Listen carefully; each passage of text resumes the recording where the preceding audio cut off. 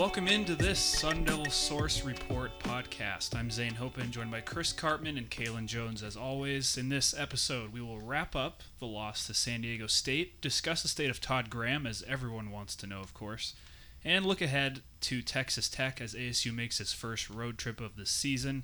We will have more on the Texas Tech matchup in a premium podcast later in the week, but we're going to get started on it today. Fellas, how you doing? Wonderful. Wow, that's a nice adjective. I'm glad you're doing wonderful. I'm doing tremendous. Tremendous. Ha. Wonderful. I'm fantastic. What's up, Chris? Mona Plummer's in here hanging out with us in the media workroom at ASU. She has no head. The full Levi's jumpsuit and all. All right, well, let's get right into it. The obviously disappointing San Diego State loss last Saturday, 30-20. A lot of negatives to point out in this game, a few positives, some being Frank Darby, some will say the play of Manny Wilkins, but really one of the things that stood out to all of us was the struggles at the point of attack, which continues to be an issue starting with the New Mexico State game and will obviously be another huge test in the Texas Tech game. But Kalen, what did you see in that front? Well, again, like we mentioned in the first recap of the New Mexico State game, it just looked like the interior line just really struggled against both pass and defensive rush. They weren't really able to establish a point of attack both in the running game and in pass pro. It's really odd because before I think the season started, I think a lot of us expected that, ASU would be able to typically rely on the running game and, let the offensive line dominate, a group that, had played together for a year and now comes in another year older. They really haven't, come together as a wholesome unit and really look cohesive. And so the running game has really struggled, and they've been so reliant on passing the football. I think that's what's been the most interesting thing. One of the things that we noticed in camp was Jamarcus Rhodes was coming off the edge and getting a lot of sacks and tackles for loss, and we were like, oh, wow, Jamarcus Rhodes. Yeah, and even Sean Smallwood from inside. They're poised to have a really good season. Well, come to find out, that's because ASU's protections were pretty awful. And you thought that the group was going to be improved. You really had to see it that way coming into the season. Yeah, they lost two starters, but they were kind of middling players. Quinn Bailey and Sam Jones are seen as like more veteran leaders of the team now. They were the highest graded players on Pro Football Focus on ASU's offense last season. Yes, ASU gave up 41 sacks and wasn't really great last year, but you had to think that they were going to take a step forward. If you compare ASU's talent along the offensive line to the defensive talent from New Mexico State and San Diego State, who are you going to pick? Hands down, ASU is better. Right. So Todd Graham says this week, it's not a problem with our talent. Well, what does that mean? That means it's a problem with your coaching. That means it's a problem with what you're doing to get those guys on the right page. And Todd Graham said, well, we're going to work night and day to fix that. The problem is that they need to work like 48 hours a day as opposed to 24 hours a day. Yeah, and they don't have night and days. And they don't have night and days. They don't have night and days. What they're about to face, right? It's like the White Walkers what these people are about to face in like the next month of the schedule after they play Texas Tech. You just can't improve your protections that much in a week. I'm just saying, like they're in a really bad way, and you have to fault coaches. And it's not just offensive line, Kalen. Yeah, their tight ends, an abomination. Yeah. JJ Wilson, I probably was about as harsh as I've been on him as any player in recent years at ASU. And then you see at practice today, and as Tuesday as we're taping this, he was pulled out of the two deep in the media viewing segments of practice. He was just almost disinterested. He doesn't get a block on the perimeter, and you have John Humphrey getting crushed low. I mean, he could have got hurt there with his legs. Obviously, he did later on in the game. There's protection issues at the point where Manny Wilkins is running around to save his life. Even Nick Ralston, who's a cerebral, pretty intelligent guy, is not figuring out where the pressures are coming from, and he's not getting there. I just think point blank that there's coaching that's just letting these guys down. And maybe you could say that it's a transition from one staff to another with a coordinator and an offensive line coach, or guys are just not understanding, or whatever the case may be. And maybe talent is somewhat at play here, but not the majority of the problem. And I just don't know that you really get that turned around in the amount of time that they have. And you mentioned J.J. Wilson. The only time we really saw him in practice today on this Tuesday was with the punt team. And he, like Chris mentioned, wasn't even in the two deep. All we saw him was in punt protection. But piggybacking off I wouldn't even have him do that if it was just me personally. Especially with the struggles he's had in the blocking game for sure. But piggybacking off that, Chris talking about Manny Wilkins having to run for his life. Yeah. A lot of people are pointing the finger at Manny saying it's his fault. And you look at the numbers, and you even look at the game tape. Following the game, I don't really get it. Yeah, not at all. And I think you mentioned it before we even started recording, Zane. Like, Manny Wilkins is in the top 3 in terms of pass efficiency for the Pac-12. The past couple games, if any Sun Devil fan looks at or goes back and watches the game and says that Manny Wilkins is the issue, I think they completely have it wrong. I think it all starts from within the trenches. When you look at the offensive line, the fact they're not able to run the football. Manny Wilkins has done everything possible, really, to carry the football team as far as he can. I mean, again, for the second game in a row, they didn't generate any explosive plays on the ground. Everything came through the air. I think all of their scores were generated mostly through the air. So, if to me, it doesn't really make any sense to come after a player who's, really been, as Chris mentioned, running for his life and doing everything possible to carry the offense when it was supposed to be the other way around. He's supposed to be a supplemental player.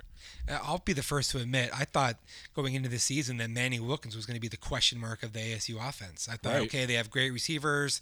Their running backs are solid. It's not going to be a problem. J.J. Wilson can run around and catch the football. They just need a good trigger man to make it all work. No, actually, Manny Wilkins hasn't been the problem, at least through the first 2 games of the season.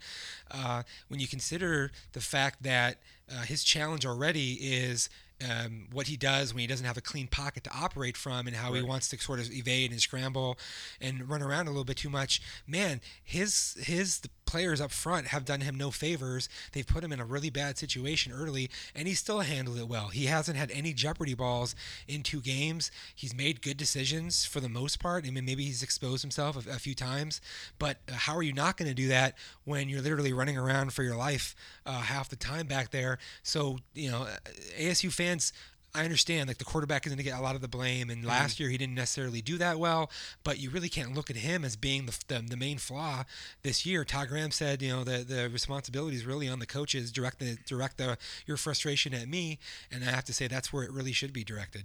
And much like the offensive line, with their issues with this next point, clock management, we talked about the coaching of the offensive line, and coming down the stretch at the end of the game, that last drive where it's like, okay, if they score here and get an onside kick, maybe they have a shot.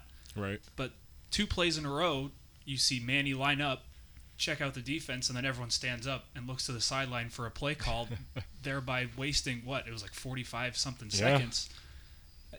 Really odd. Yeah, and the coaches got to do a better job, in my opinion, when, again, the coaches have done, I guess, not necessarily their job of accepting the blame, but you can't accept the blame without there being action.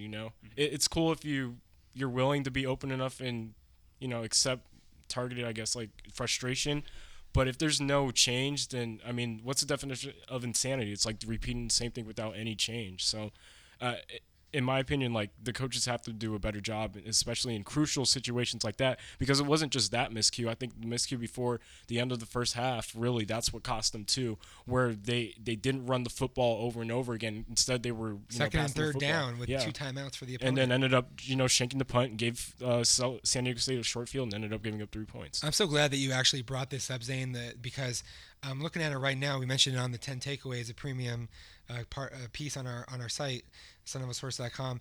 ASU gets the ball with 2:43 left in the fourth quarter, right? They're down 2 scores. It took them 2 minutes and 11 seconds to run 7 plays with a timeout. Now 2 minutes in college football is an eternity. Yeah.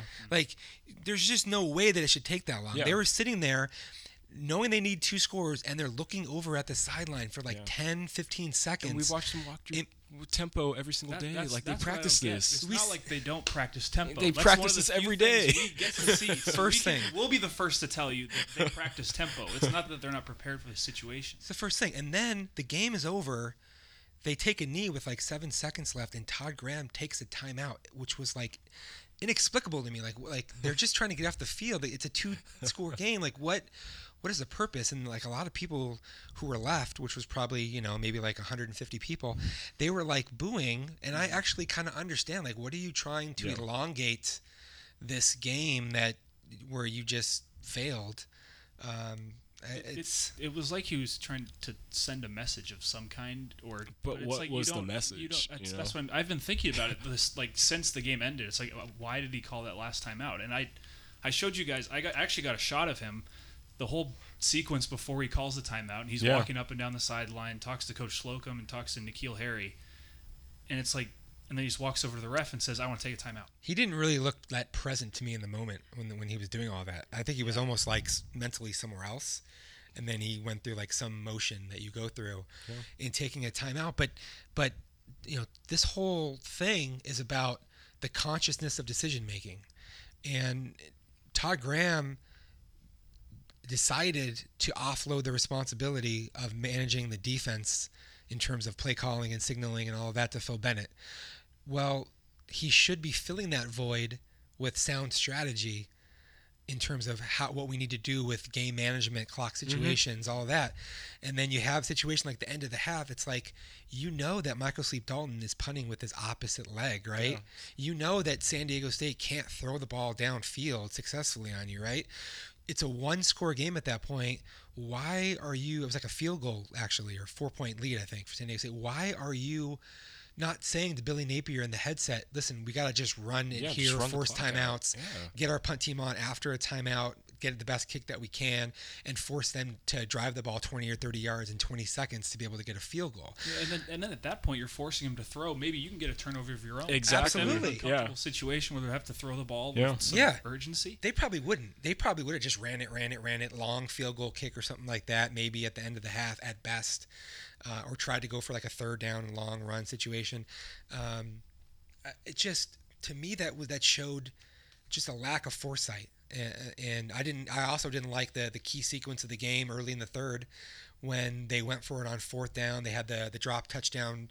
That was a long pass from Wilkins to Humphrey, which was kind of unfortunate for them because they haven't really had drops in the first couple games, right? But then 4th and 7, they line up, they look at the sideline. We know that based upon if they like the look, right, Wilkins can punt or he can go for it. Yeah. Napier said after the game, well, we liked what we had there, but ASU had like 200 total yards and you're into the third quarter. Are we surprised that it didn't work out, like that they weren't able to connect on that? To me, I am not surprised. And again, it's a field position game. Allow yourself to play the type of game that the game itself dictates. Too. You can beat them. Pin them deep. Yeah. Get a stop.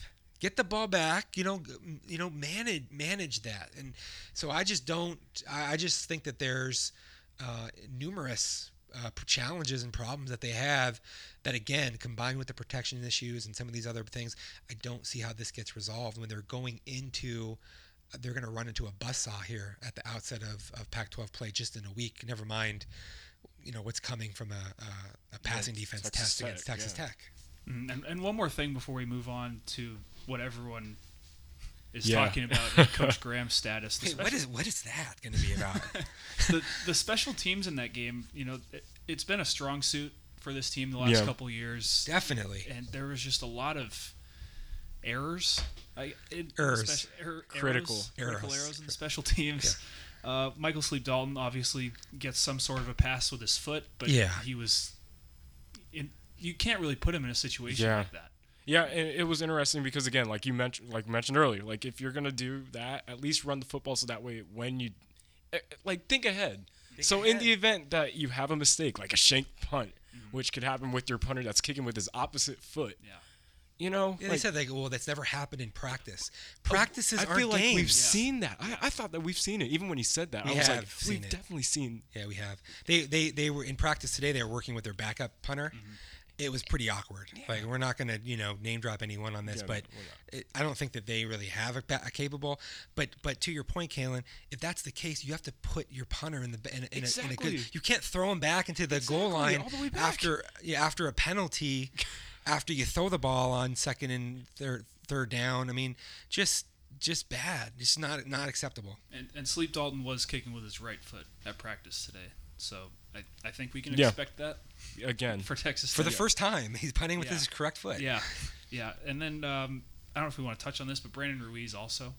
Yeah, and he came just a yard short. In all seriousness, it was just that 1 yard, but it proves again how crucial Zane Gonzalez was last season. You can't really blame Brandon Ruiz for that, right? Exactly, right. 1 yard short. And your coverage team should do the job. Yeah, you got to blame your coverage unit. Yeah. But it still shows you what happens when you don't have somebody who was elite in that regard. We did the research. It set Zane Gonzalez 17 of 19 touchbacks in the first 2 games last year. It's 90-something degrees outside. It's hot. It's a great surface. You should be able to put the ball out of the back of the end zone if you're really, really good kicker. The only 2 that were returned against him were less than 25 yards. So that's a difference. And then Ruiz had the one pooch kick immediately after that, which Todd Graham said wasn't part of the plan. So it wasn't even discussed. Well, you have to actually plan for the coverage that you're going to have for where you're going to kick the ball, because otherwise you could actually make it worse by having another breakdown. And so he has like a 30-something yard kickoff. They get the ball on the 33-yard line. So listen, by no means is Brandon Ruiz responsible for ASU losing this game. Yeah, no, heck no. But just a perceptible difference in capability on a unit like that on special teams can actually have real implications that are costly. Yeah. Well, and like you said with that weird pooch kick, that's another short field for San Diego State. Absolutely. Which the only time they were really buried was when Penny, found the break in the defense and scored a touchdown. So. Yeah, I mean, look at it. How many yards did in the game San Diego State had 352 total yards from scrimmage. 95 was one play. 95 was one play. ASU didn't do bad at all from scrimmage. Defensively, no. Outside of one play.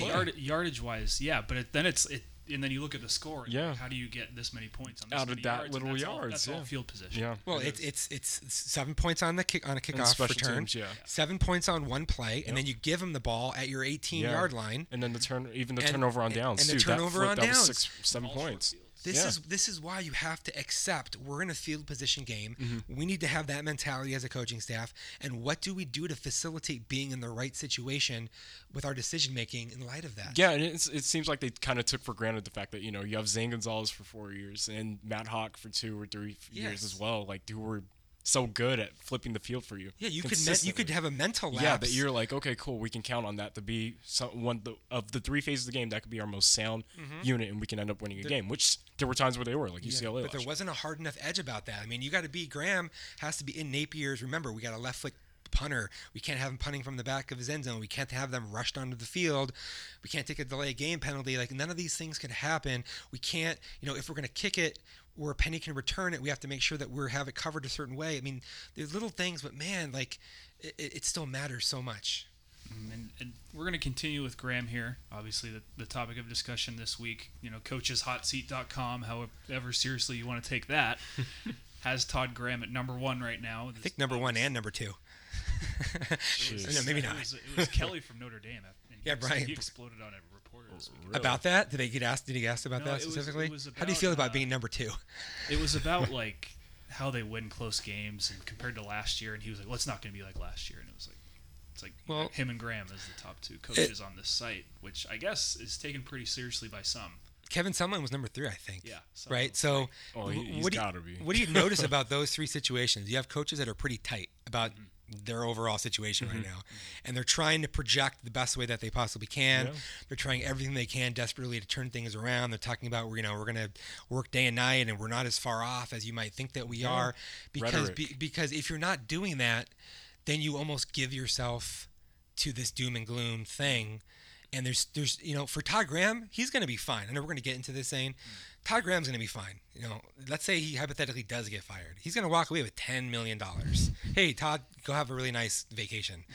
Yeah. But there's a lot of people that work for him that aren't going to be fine. Yeah, exactly. There's a lot of people that if the job comes to an end for them, getting the next job is not going to be an easy thing. Right. And they know this, and it matters to him. And I'll give him credit in that respect. It matters to him. But they're now entering, as Zane's going to sort of illustrate here in a minute. They're entering a very difficult situation. And just some perspective on Graham here and his career. Started off his Sun Devil career 26-10. Since then, 14-17. The Sun Devils have lost 7 of their last 8. Chris, like you alluded to, what he said today, saying we're not as far off as you might think we are. I mean, Kalen, what's your take on that quote? It's a very interesting quote because just from what we've seen through the first 2 weeks, if the reality, what we're seeing with our eyes is the reality at this point. Yes. And they are pretty far off from what they're saying, which is, a few or one or two fixes away from being a good team. If that maybe that surmises the offensive line, maybe it's the defensive line, but there's too many holes as far as communication between the quarterback, or excuse me, not quarterback, the coordinators, and having your personnel performing and executing plays correctly to even special teams mishaps. To me, you have to be a step ahead on top of covering your tracks behind you, and at this point they're still trying to cover tracks behind them. Look, it's really hard to build chemistry with your offensive line, and chemistry is one of the most important components of success with that group.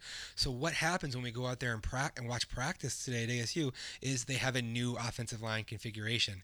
They moved Kokerball from left tackle to center. Mm-hmm. They got Zach Robertson, who's never played left tackle that we've ever seen this year. Spring ball, fall camp now. He's now at left tackle. They got Steve Miller and Quinn Bailey there on the right side, and you have Sam Jones where he's supposed to be at left guard. But the key thing here is they're trying something different, right? You're not trying something different in the third week of the season with your offensive line and then saying, well, we're not that far away.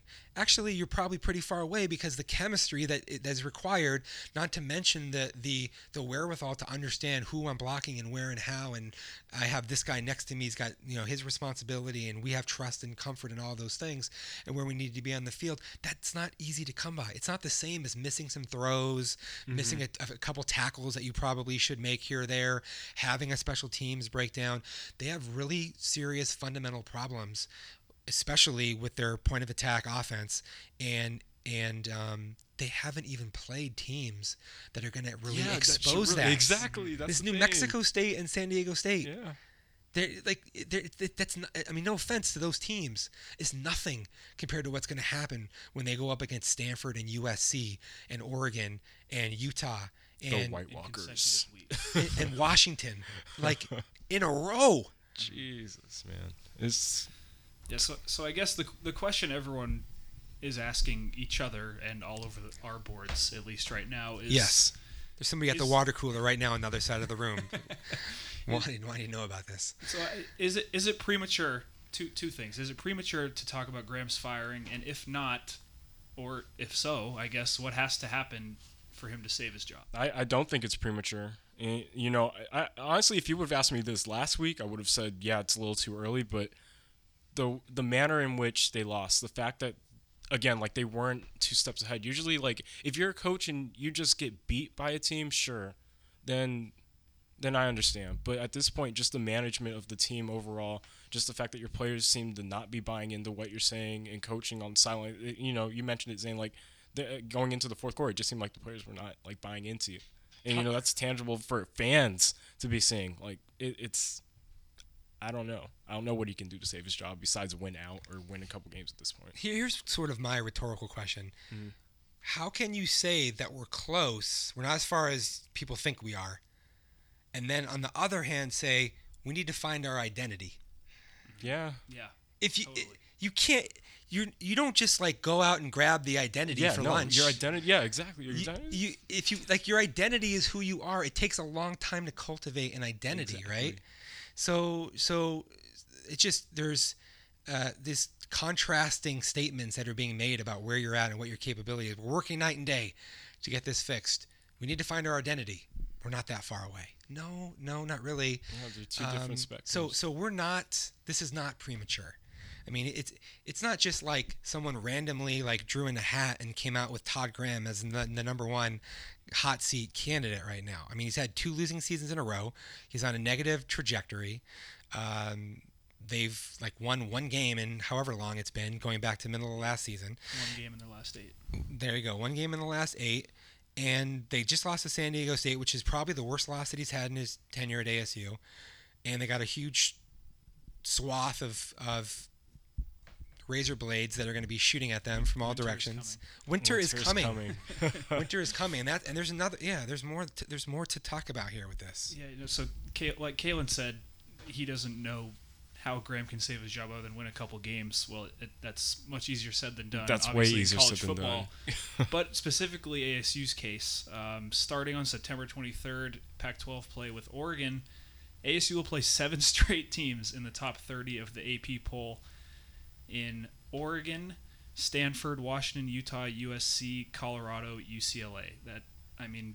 I did some research into every Power 5 team schedule in the preseason, and ASU already had the toughest 4-game stretch in college football, and now that is extended to 7 with the play of Colorado, UCLA, and Utah. And Oregon.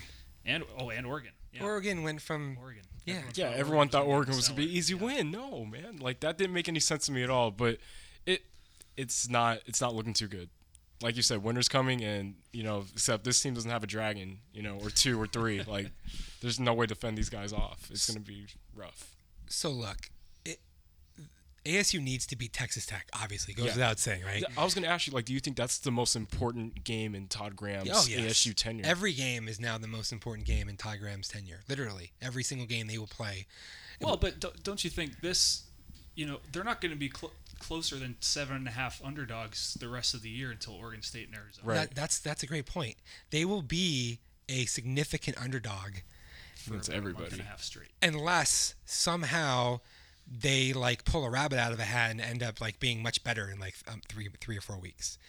The odds of that happening are very. They're really not that far off. Yeah. Like Graham said. Yeah. If that happens, but that we it's not just us in this room. Everybody watching ASU football that has a lot of experience in just watching football, even casual fans, don't look at ASU and go, "Oh, that's a team that's on the verge of turning the corner." No, there's nothing about that team that makes you say, "Okay, yeah, I know they lost to San Diego State and they looked really average against New Mexico State, but I think they're probably going to figure out a way to win a few games out of that gauntlet that you just laid out of 7 teams." No, it doesn't look like that. It doesn't feel like that. It doesn't seem like that. And so obviously talk about Todd Graham's future in light of the trajectory of the program, what happened in the last 2 years, is not premature. Yeah, it's fair. Yeah, and so obviously fans trying to find optimism. Wired Devils, one of our subscribers, responded to my tweet about this stretch saying it's easier to get into the playoff with a 12-1 record if you've played a strong schedule. Are you sure that just wasn't something he said while in a bathtub with a razor blade, like to make him feel better as it was ending? Yeah, it's a take. That's positivity. It's just positivity. He's just being funny. But and now when you look at this and seeing the potential for how disastrous this season might be for ASU, we decided to look into some history. An ASU coach hasn't been fired with a losing record in his last season since Darrell Rogers in 1984. Yeah. Were your parents alive back then, by the way? I believe so. Oh, yeah. Okay. I was -11, but my parents were definitely alive. They weren't married. 12. They weren't married. They probably weren't even dating yet. No, they were. My parents actually met in 2nd grade. Whoa. Yeah. Oh, wow. Fun fact. Mine weren't. Your parents were together in 2nd grade? They met in 2nd grade. I'm just joking. But in that '84 team, the Sun Devils went 5-6. Was that at a birthday party at Dick's in Seattle? Were they getting a burger? It was around then. It was still around then. Okay. But back to ASU football.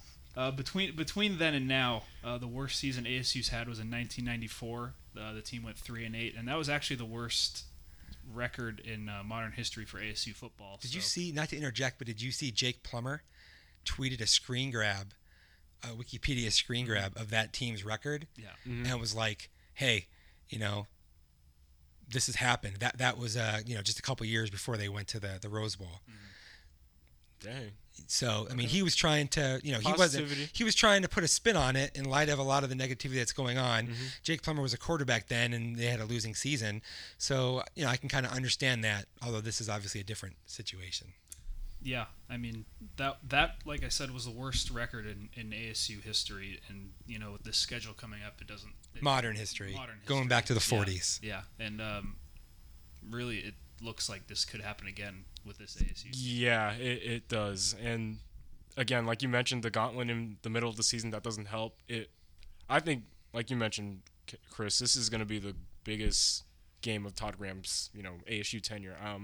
I wouldn't be. Because if you lose, if you lose, and it just then what again, happens? Like where are you? Where else are you going to get a victory from? If you lose, you have to watch the rest of the season with your your fingers waiting. covering your eyes, waiting because you won't know when the hammer's going to drop. And I mean, up until even against U of A and Oregon State, those aren't givens. No. Like that's the thing. Even if they're favored in Not one at of those all. 2 games, like it just does not look good.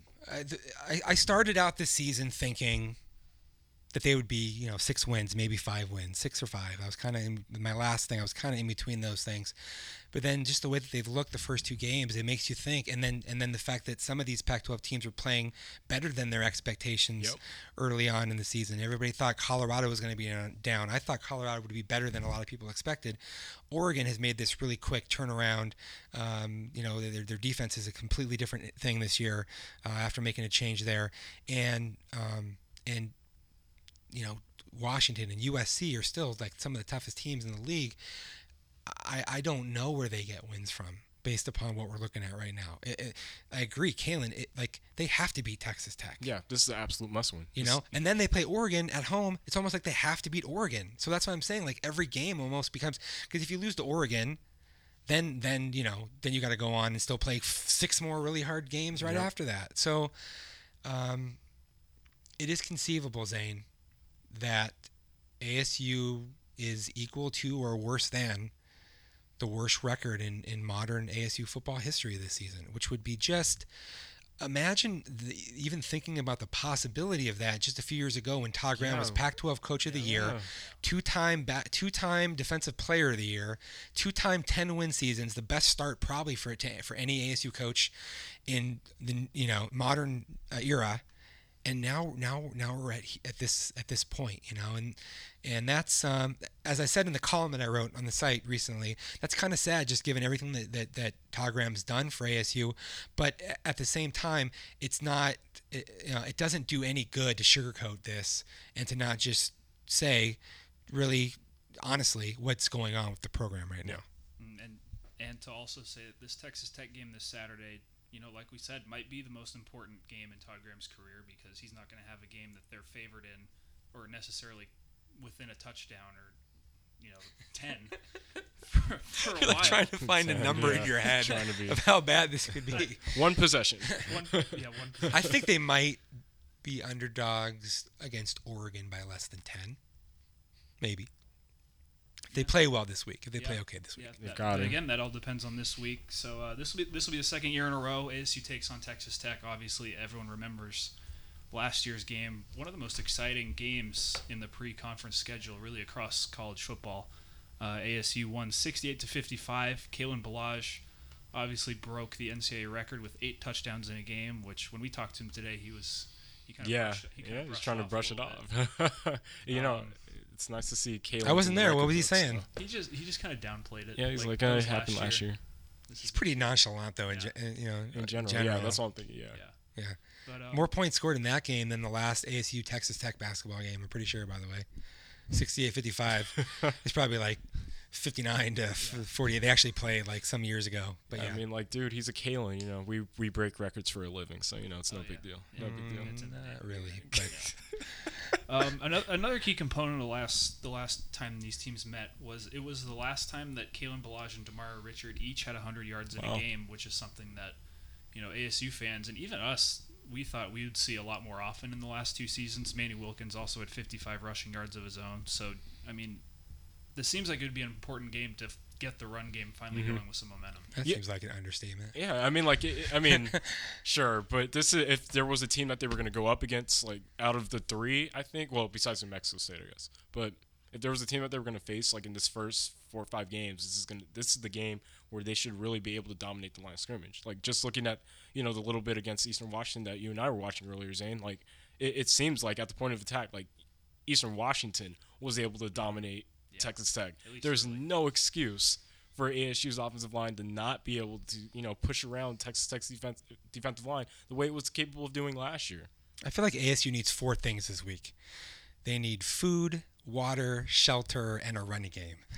Like how like Todd Graham is saying, we're desperate to get our run, play, action, pass game working. We need to get into a rhythm. This thing has to get established. Well, if it doesn't happen this week against Texas Tech, given what you did last year and just the reality of this team defensively, it's just not going to happen at all, right? So this is like we've entered almost a desperation place in this season and in the Todd Graham era, just given everything that's brought us to this point. and it has to start with them being able to run the football successfully. Demario Richard will be back this week, it looks like. Remember, he has the injury that knocked him out on his first carry, right, against New Mexico State. I think they could definitely use him in this game, and we'll probably see more of the Sparky package, see if Texas Tech has figured out how to stop that from one year to the next. See if Texas Tech's defense really is improved. They thought last year that it was going to be improved because they had added like 6 or 7 junior college players and up front, and didn't materialize. But sometimes there's that JUCO year of adjustment, and then a lot of those guys start to perform in that next year. So that's something that has to be watched from this game. And another thing from last year, Patrick Mahomes obviously kind of stole America's heart that game. Kind of stole my heart. Put him on the map. Stole a lot of our hearts, that's for sure. Not enough for Todd Graham to even know his name, though. yeah, Coach Graham referred to him as Holmes. That was today, right? Pretty consistently. Yeah, he's Holmes. Obviously, he's with the Kansas City Chiefs now, but they're pretty high. Graham is also pretty high on their quarterback, Nick Shimonek. I believe that's how you say it. That's at least how it looks like phonetically. Shimoni. But the way Shimoni. The way I look at this game, it's like this kind of completes the trifecta for styles of play for ASU opponents. I mean, New Mexico State ran a really kind of spread kind of offense. San Diego State gives you the power run down your throat like Stanford's going to give them. And now the secondary gets the real first test with an air raid team. That's poetic. Yeah. Right. It's pretty similar to last year, right? I believe like their first couple games they were really different, and then they faced a run of air raid teams. But I mean, just to your point, Northern Arizona, Texas Tech, UTSA, and then Cal. I don't think they played like a true power team. Yeah, no power team. Northern Arizona and UTSA spreads. Okay, but I mean, just the fact that they're able to get this test out of the way now, and the fact that they faced them before, I think even though you do have mostly new members in the secondary, I think it's going to be a significant test. Just because, I mean, now we're seeing DeMonte King step in to the Bandit safety role. We saw that at practice today. He's probably projected to start there. Joey Bryant, Kobe Williams. This will be the first time they've had to go against an air raid attack. It'll be interesting to see like whether or not Phil Bennett decides to tap into the depth that they have at cornerback. Whether or not they're going to remain in their base units. I mean, we were watching Texas Tech kind of motion in the empty, just run onto the field in empty sets where you're facing with 5 receivers. I'm really looking forward to seeing like how ASU's defense kind of combats that. I think Chad Adams has actually played well in a quiet way at that cover safety position. Kobe Williams, he made our Hot 11 twice for a reason. I mean, he's actually been good, all things considered, to start the season. I mean, he's going up against a 6'6" monster receiver in the first week, but he more than held his own. Last week he was good. They didn't really target him. Joey Bryant, they went after him a few times, but he kind of held his own. He had that one play where he kind of got turned around and was lucky on an offensive PI bailout. You're right, though. This is going to be a huge test, a much greater degree of magnitude versus what they've seen to this point. It's going to give us a really good gauge of where they're at with that level. And then we'll also see up front if they have the ability to be disruptive whatsoever and try to make the quarterback unsettled and do something that gives themselves some rhythm and allows them to get into a better flow. We're going to have much more on this Texas Tech preview on our premium podcast that comes later in the week. But is there anything else that you guys want to throw in? No, let's just make sure everybody checks out all of our content on sunlevelsource.com. We've had lots of free stuff and also the premium analysis that we've always had. ASU got a new commitment. It's 13th, I believe, of the 2018 cycle from a linebacker from junior college in Kansas who goes by the nickname of Ironhead Caddis. So he's going to be a DJ Calhoun type of replacement. We're going to have an evaluation of him up on the site here in the next day or so.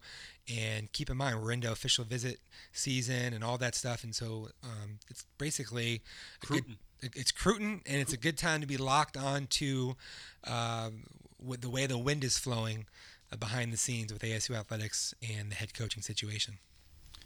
There you have it. Like I said, we'll dive more analytically into the Texas Tech matchup later in the week on the Premium Pod. But for now, this has been the Sun Devil Source Report podcast. For Zane Hopen, Chris Cartman, and Kalen Jones, as always, thank you for listening.